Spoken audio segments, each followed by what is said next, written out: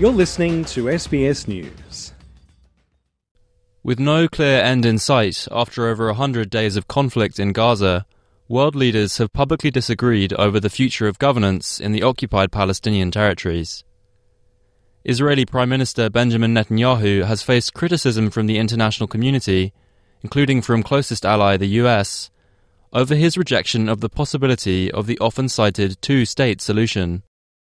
Last week, Mr. Netanyahu spoke to Washington directly when he said he objected to any Palestinian statehood that did not guarantee Israel's security. In any future arrangement, settlement or no settlement, Israel needs security control over all territory west of the Jordan.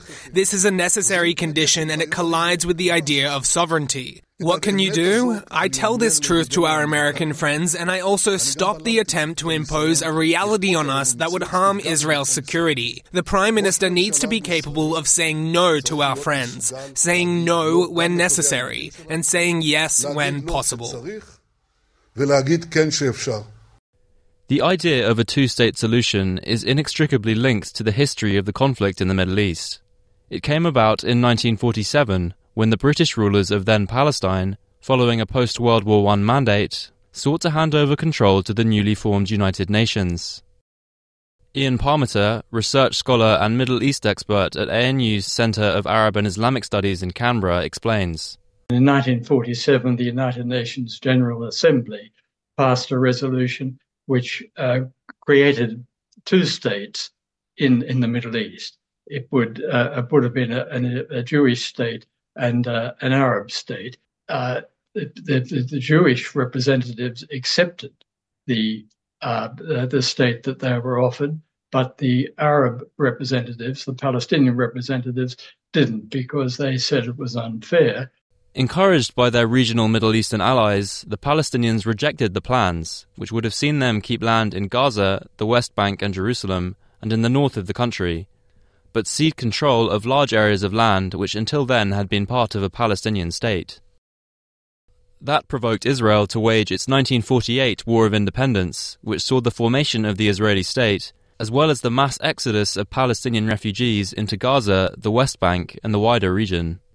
In the 1967 war, Israel briefly took total control of Gaza and the West Bank, and began encouraging Israeli settlements, against Article 39 of the Fourth Geneva Convention, in those regions. Settlements in Gaza have since been dismantled, but have continued in the West Bank. Mr. Parmiter says this stands in the way of a resolution, along with the unpopularity of the two-state solution in Israel, which is now the state recognized by most nations. The West Bank and Gaza would be the two areas where a Palestinian state would be formed, but to do that, you would have to remove the settlers from the West Bank, and it would be impossible for any government, any Israeli government at this stage, to remove those settlers from that area. He says this is likely why Mr. Netanyahu, one of the solution's loudest, long-standing opponents, has doubled down on his position in the face of plummeting approval ratings following the start of the conflict. US President Joe Biden is also beholden to strong domestic support for total Israeli sovereignty in the region, including among a significant evangelical Christian voter base. But he has defended his continued support for a Palestinian state to reporters, following his first telephone call with Mr. Netanyahu in a month, after the leaders appeared to clash over it. There are a number of types of two-state solutions. There's a number of countries that are members of the UN that are still don't have their own militaries. A number of states that have limitations on it. And so I think there's ways in which this could work. But Bibi has said he's opposed to any of two-state solutions. But Mr. Netanyahu has poured cold water on that idea, saying he had firmly stood by his position and will continue to do so as long as he is Prime Minister. I emphasized to President Biden our determination to complete all war objectives and to ensure that Gaza will no longer pose a threat to Israel. That is why I insist that after we achieve complete victory, after we eliminate Hamas, there will be no factor in Gaza that finances terrorism, educator of terrorism, or courier of terrorism. Gaza must be demilitarized and under the full security control of the State of Israel. I will not compromise on full Israeli security control over all the territory west of Jordan.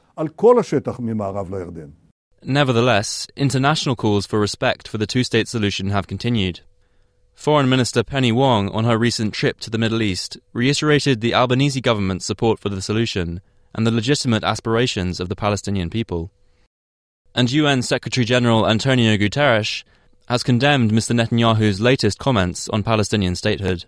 The denial of the right to statehood for the Palestinian people would indefinitely prolong a conflict that has become a major threat to global peace and security, exacerbate polarization, and embolden extremists everywhere. But Mr. Parmenter says ideas for a separate Palestinian state, including a demilitarized one, as was called for by the ultimately unsuccessful Oslo Accords of 1993, now look near impossible.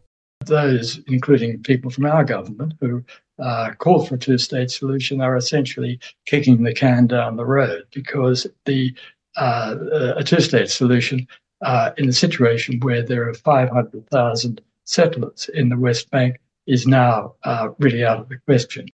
Penry Buckley, SBS News.